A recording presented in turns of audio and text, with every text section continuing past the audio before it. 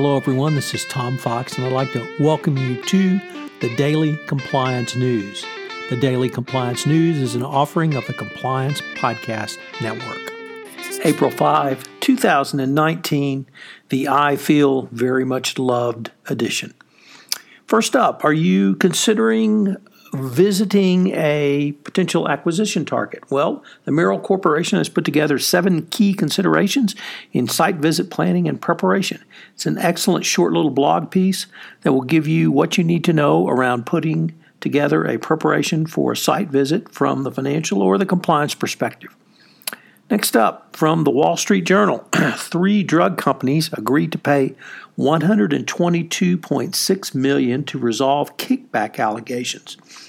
The Justice Department said that 3 companies, Jazz Pharmaceuticals, Alexion Pharmaceuticals, and Lundbeck, agreed to pay a total of $122.6 million to resolve allegations they paid drug copays for their pharmaceuticals through copay assistance foundations. The Justice Department alleged the companies violated the FCA, by illegally paying copays required by 2 federal programs for their company's own products through purportedly independent foundations for companies as conduct. Next up, there was a hearing today on the SEC motion against Elon Musk for his tweet recently, and the judge gave them 2 weeks to resolve their dispute. He said that both sides needed to take a deep breath and put on their reasonableness pants. The judge actually wondered out loud whether or not the order that they claim Musk violated had a lack of clarity. After the hearing, Musk said, quote, "I feel very much loved." Only Elon Musk. And finally, from Corporate Compliance Insights, the top 10 expense award reimbursement requests in 2018. Do you have problems with some of the employees' expense reimbursement requests from your corporation? How about the lady that asked for a sports bra to be reimbursed and then also charged trips to the yoga class? $99,000 worth of Lenovo computers, eyelash extensions. What about smoking? And the high cost of cigarettes, so that some employees actually put those on their expense accounts.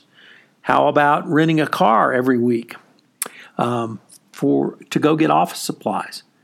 And have you ever thought of a liquid lunch? Well, what if you said you wanted to save the company money so that your liquid lunch simply became that, very liquid, with no meal attached? It's a really funny article, and it really gives you some ideas about some of the crazy expense reimbursement requests that people put in that you, as the compliance officer, are going to need to consider from time to time. This is Tom Fox. I'm on assignment in Mexico City with the State Bar of Texas International Law Section this week, and unfortunately that means Jay Rosen and I will not be back this week for this week's episode of This Week in FCPA.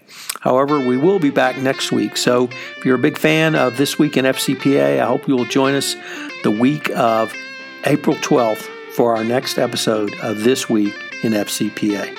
As you may know, we've had several new offerings on the Compliance Podcast Network. One of those includes Popcorn and Compliance, where Jay Rosen and I take a look at compliance through the lens of movies, both current, contemporary movies, and classic movies. Also, we had 2 new podcasts premiere in March that I hope you checked out. Forensically Speaking with Jonathan Marks takes a look at all issues from the forensic perspective, and Modern Medium takes a look at graphic design and art for the compliance practitioner and for your compliance program. I think you will find them both very interesting.